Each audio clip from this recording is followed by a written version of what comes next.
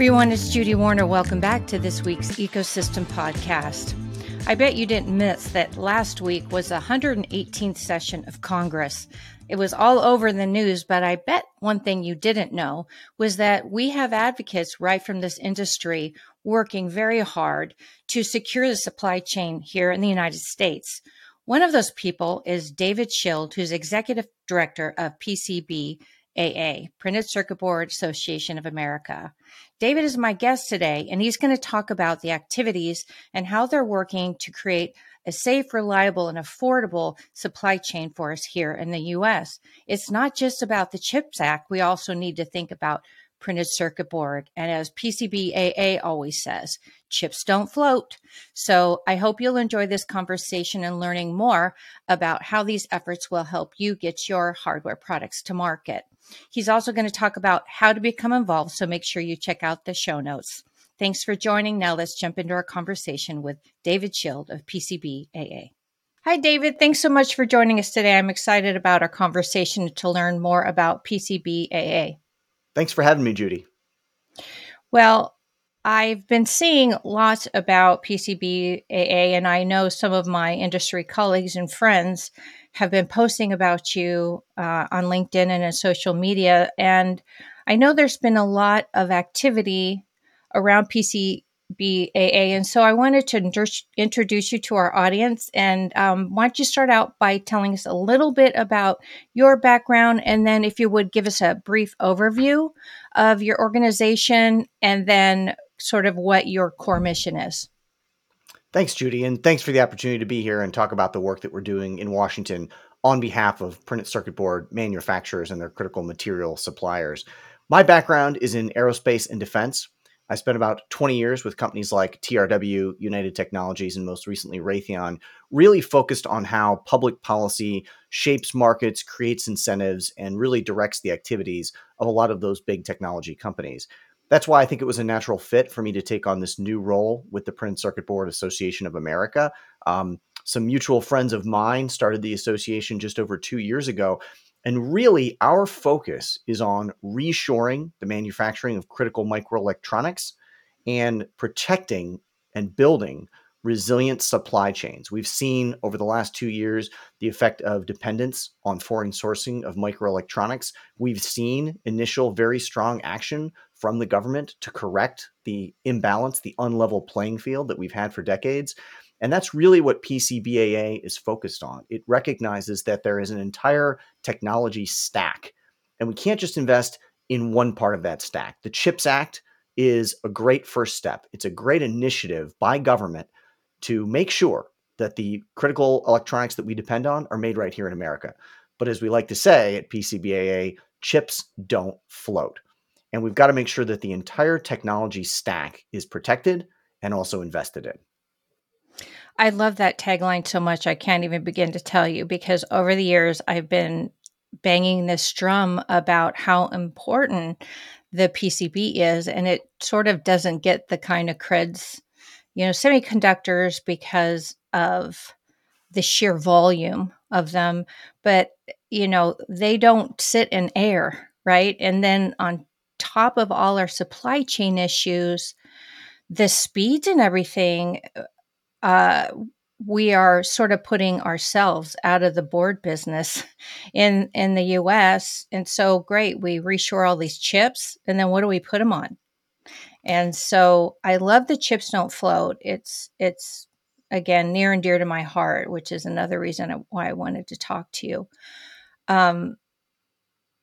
So when you talk about the supply chain, as you said, obviously boards and chips are involved in that, but it seems to me there's a whole ecosystem. Like, what about materials? What about metals?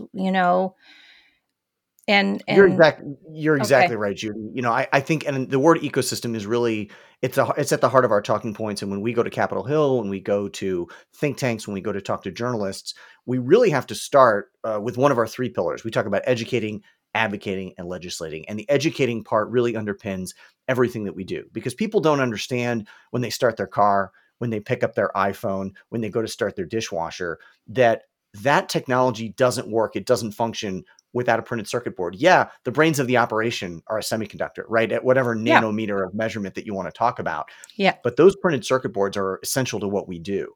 And as you mentioned, boards are complex, high-tech pieces of technology. There's this phrase, a dumb green piece of plastic that does not at all represent what our industry does, right? You're talking about a mix of resin, copper foil, woven glass, any number of specialty materials that have to be highly engineered.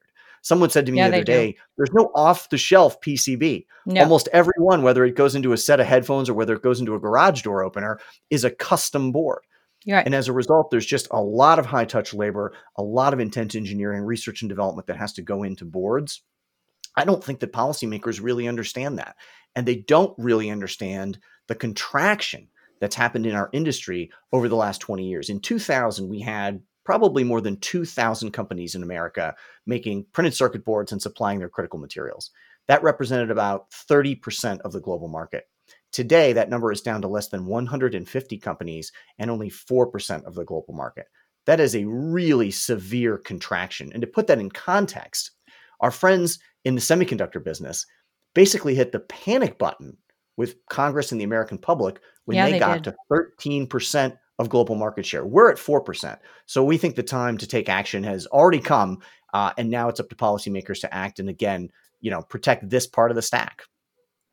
Well, as we had a call a week or two ago, and I was telling you, like, I've always been, my friend Anne Marie calls them little green squares, but because I, have been in PCB factories, since the 80s, I know up close and personal how complex they are, how hard they are, how many steps there are. And then when you get into advanced technology with blind and buried vias and specialty materials and back drilling and lasers, but I think there's an overall I feel like printed circuit boards need someone to rebrand them because when I lived this, when so much of this went offshore, it was like, well, that little thing can go away because, and then it changed the perception of circuit boards into, I would say, commodities, like little plastic things you pulled off a shelf, right? And Yeah.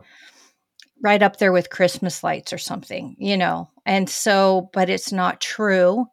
And so, with all that background being said, of course, the Chips Act probably has something to do with it and realizing that void was there. But how and why, you said your friends 2 years ago started this, but how and why did at this particular moment this organization decide it was time to start advocating at a federal level for this reshoring Sure. effort?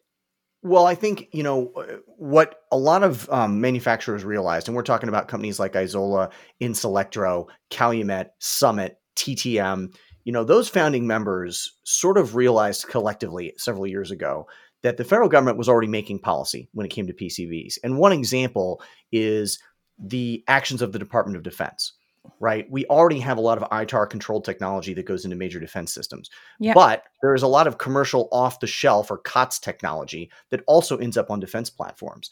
We need to have assurance that that COTS technology can be trusted as much as those ITAR controlled technologies. So working through the National Defense Authorization Act a couple of years ago, our group and others worked to implement a provision that says that the DoD by 2027 has to have some assurance around that commercial off-the-shelf technology. We have to know that those boards can be trusted. We have to know that they're sourced in places that are reliable and dependable.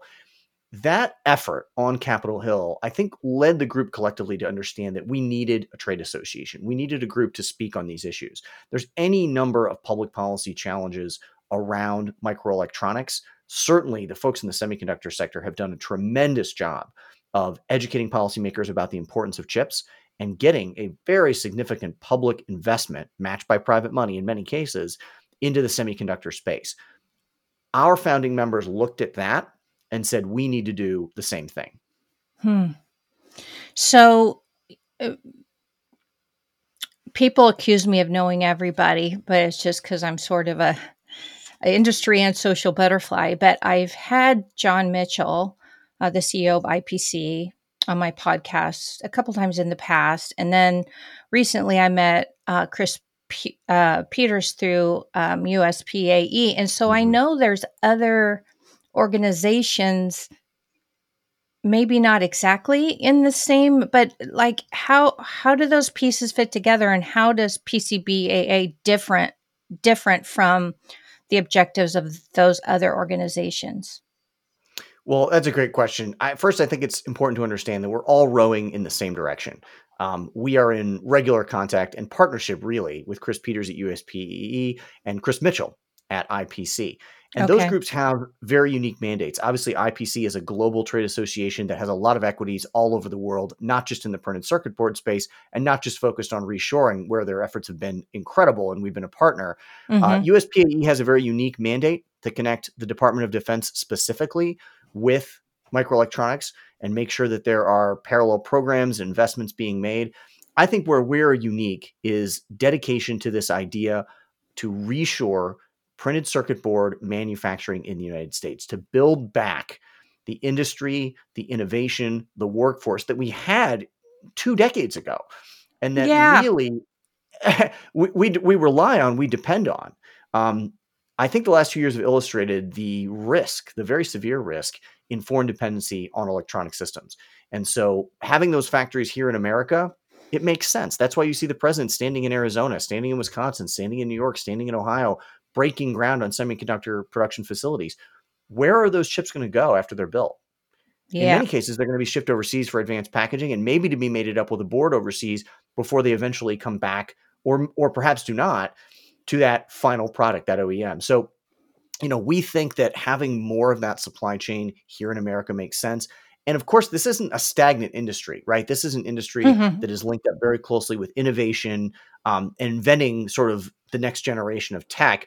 When you talk about chips, which are getting more and more advanced, they have to go with more and more advanced boards. They have to be paired through more and more advanced packaging and substrates. There's a lot of innovation going on in this space. And we want that future to be invented right here in America. I don't think it's a place where we want to have foreign dependency. That's really what we're focused on. And we've got a singular message there. That's all we talk about, again, with any number of audiences in and outside of Washington. And it represents the views of our growing membership.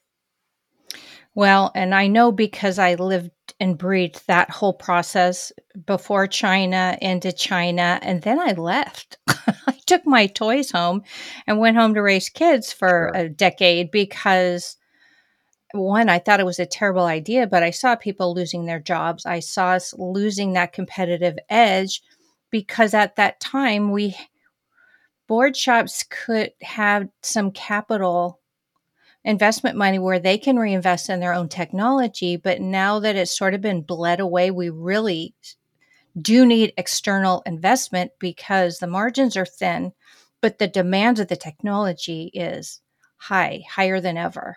So I love that you're doing this. And, um, I want to ask a little bit of a devil's advocate question, but since you're on the front lines, you're in DC, you're fighting the good fight, like, what do you see this ecosystem or this situation? Obviously, that we all woke up to it because of COVID and geopolitical factors, right? Mhm. So we're all scrambling to fix the hole that was in our boat, but we were bailing it out faster than we're taking on water, so we're good.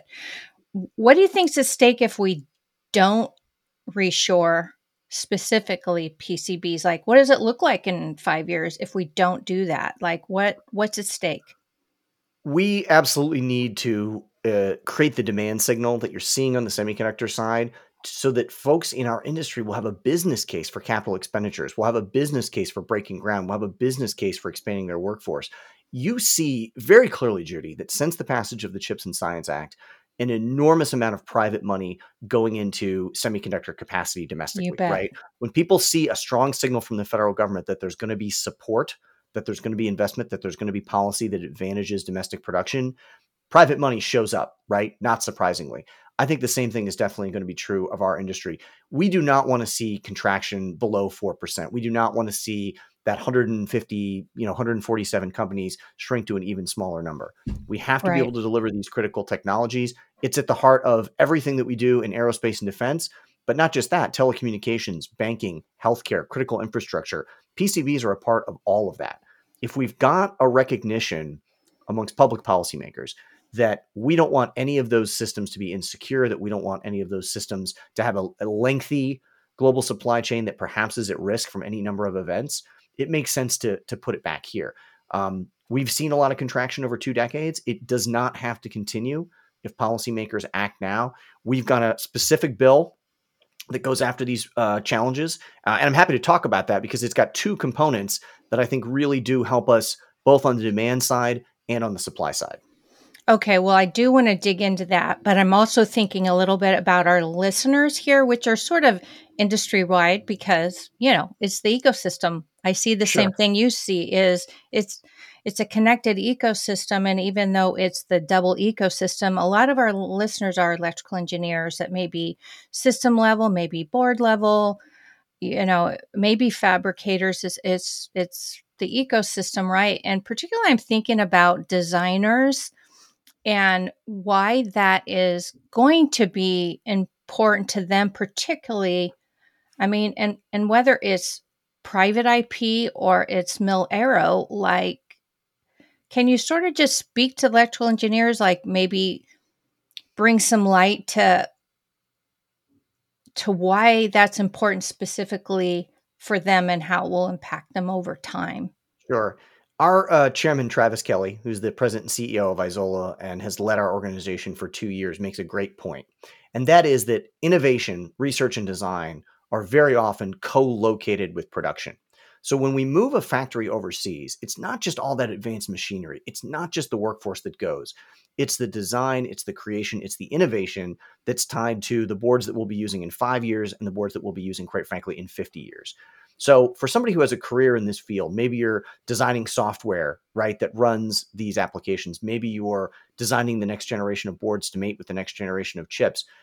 When we make investments, when we break ground, when we build capacity here in America, we're creating career opportunities in the PCB field. And I think that as we make these investments and as we see more capacity here in America, the workforce benefits are going to be manifest. They're going to be obvious. If this is a place where you want to have a career, then we need to have a secure and resilient industry here in the States. And I think security wise, of course, the IP, and it's scary to me personally when I think of, because I've done a lot of work in large OEMs and the mil aerospace, and I've had deep conversations with people about the security, and that people are like, oh, yeah, I go offshore, but it's ITAR. And I'm like, no, it's not. But there's all these hidden dynamics. And I mean, one thing I think about the engineers that I know is, the stuff you're building is pretty important. It might be a car or it might be an airplane or whatever. And you kind of don't want your IP muddled. You need reliability. I mean, there's a bunch of things. Let's dig into more specifically the work. And let's talk about the policies and really what PCBAA, I think you've said, 18 months, 2 years you've been around. So what have you been focused on and what have you accomplished to date? Sure. Well, we have three key pillars: educate, advocate, and legislate on behalf of our industry. And of course, the education piece is the most important. If people don't know what PCBs are and how critical they are to modern life, right? We're not gonna get public policies that benefit our industry. So we've spent a lot of time engaging with the media, engaging with third parties, visiting with lawmakers on Capitol Hill to hold up that green board and say, do you know what this is? Do you know how this makes every technology that you rely on possible? PCBs make it possible. That's a phrase that we use in addition to chips don't float. I like And it. it's true. We really believe it. In terms of advocacy, there are three big pushes that we have been behind, along with our industry partners at IPC and USPAE. The first, as I mentioned, is a provision of the National Defense Authorization Act, which directs commercial off-the-shelf technology to be secured by 2027. The second is asking the administration to invoke the Defense Production Act so that the DoD can buy PCBs more quickly, more directly in the way that we sped the acquisition of COVID emergency supplies over the last 2 years. Hmm. The third is a bill, the Supporting Printed Circuit Boards Act of 2022, HR 7677. It'll be reintroduced in the 118th Congress probably next month, that is really focused on investing, reshoring, securing. And here's how it does that. The first aspect is a 25% tax credit for anyone who buys PCBs made in America. That helps to level the playing field. That Yeah, helps it to bring does. American-made PCBs back into a cost-competitive position. The second is a program of grants and funding from the federal government so that folks can invest in the machinery, the facilities, and the people that we Hmm. need to build this infrastructure. So there's a funding component, much like the CHIPS and Science Act, and there's a tax credit component. We're creating a demand signal that we think will make the investment case for domestic PCB manufacturing a lot easier. Well, I think by the time we publish this, it'll be around the time that the 118th Congress is convening. So you said it'll be reintroduced.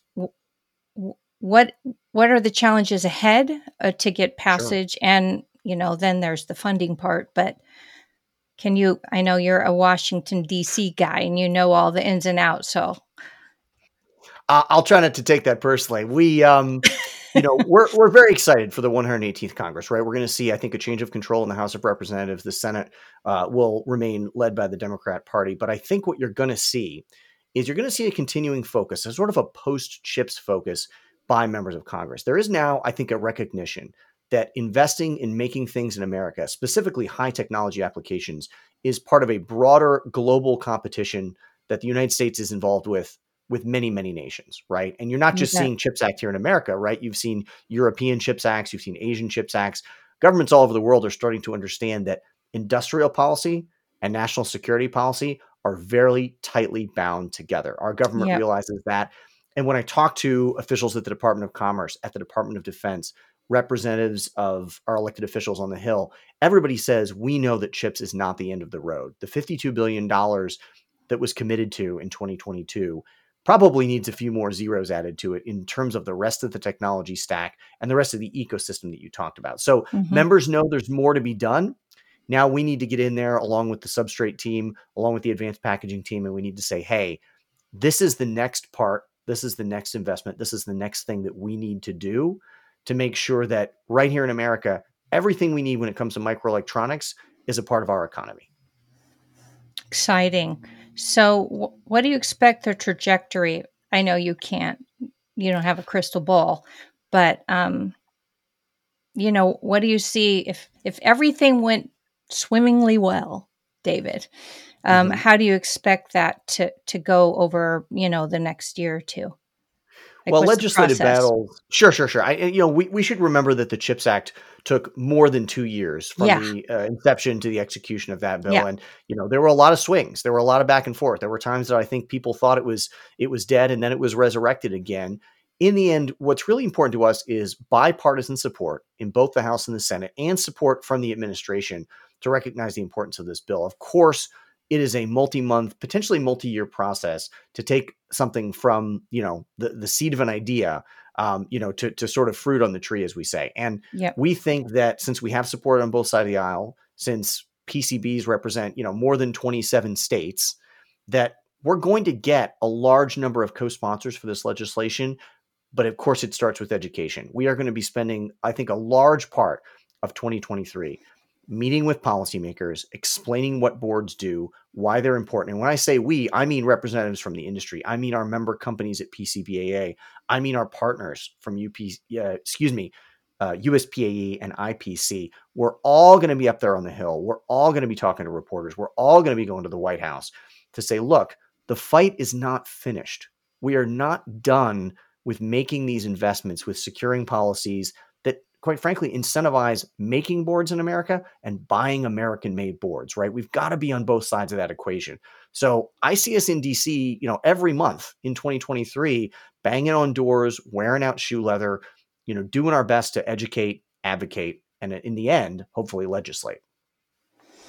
It's an interesting time, in the Absolutely. industry as a whole. And I love the opportunity just to bring you here and to educate us all about it, because most of us in our day-to-day job, we're not really paying attention, even though it really has a massive impact on it. So again, I gave you a scenario if everything went as intended, right? But what you talked about, just awareness and education, Hmm.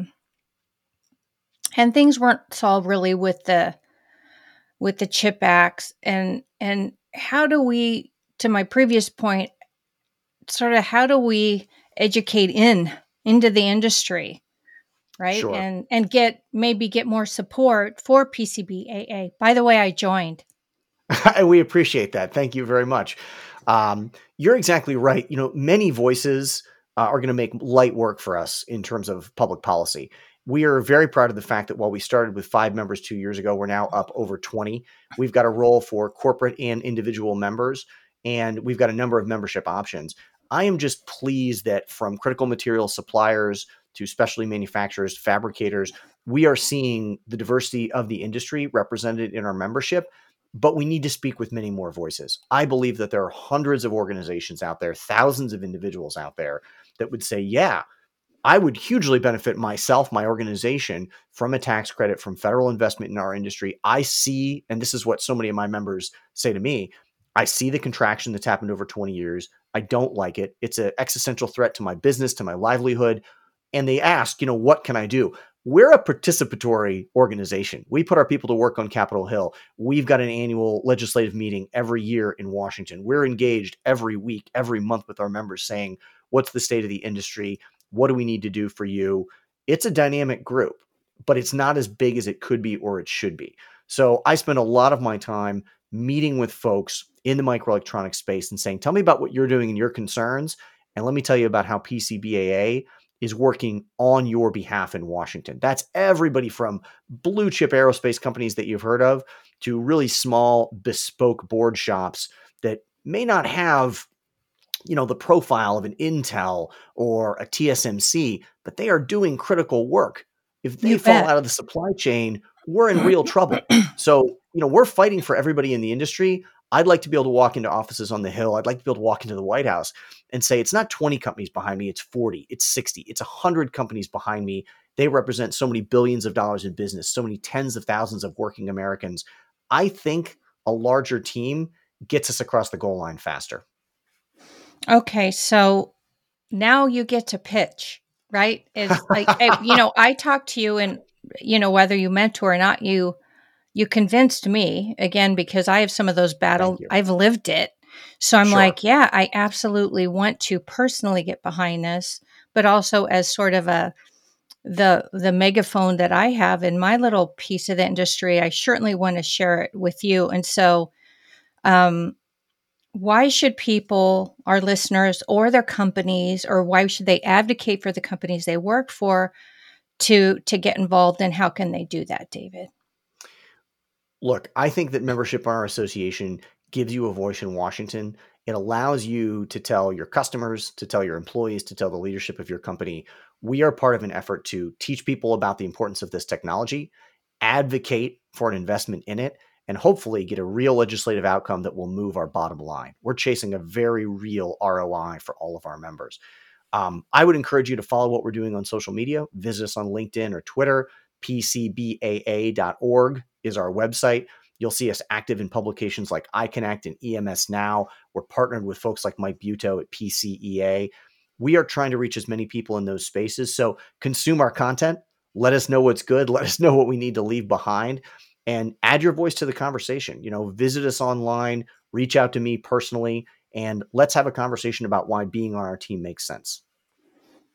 Good pitch, David. I hope you do that well in DC with your Thank you. colleagues. Thank So you.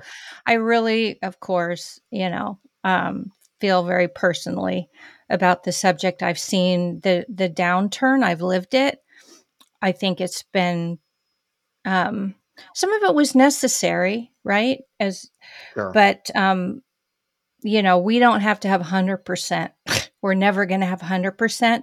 But like you said, let's not have any more contractions. So thanks so much for sharing all this information with you. I think it's really important and interesting. And I'm glad to see that the three organizations we discussed, IPC and USPAE, are coming together. So there's some strength in numbers.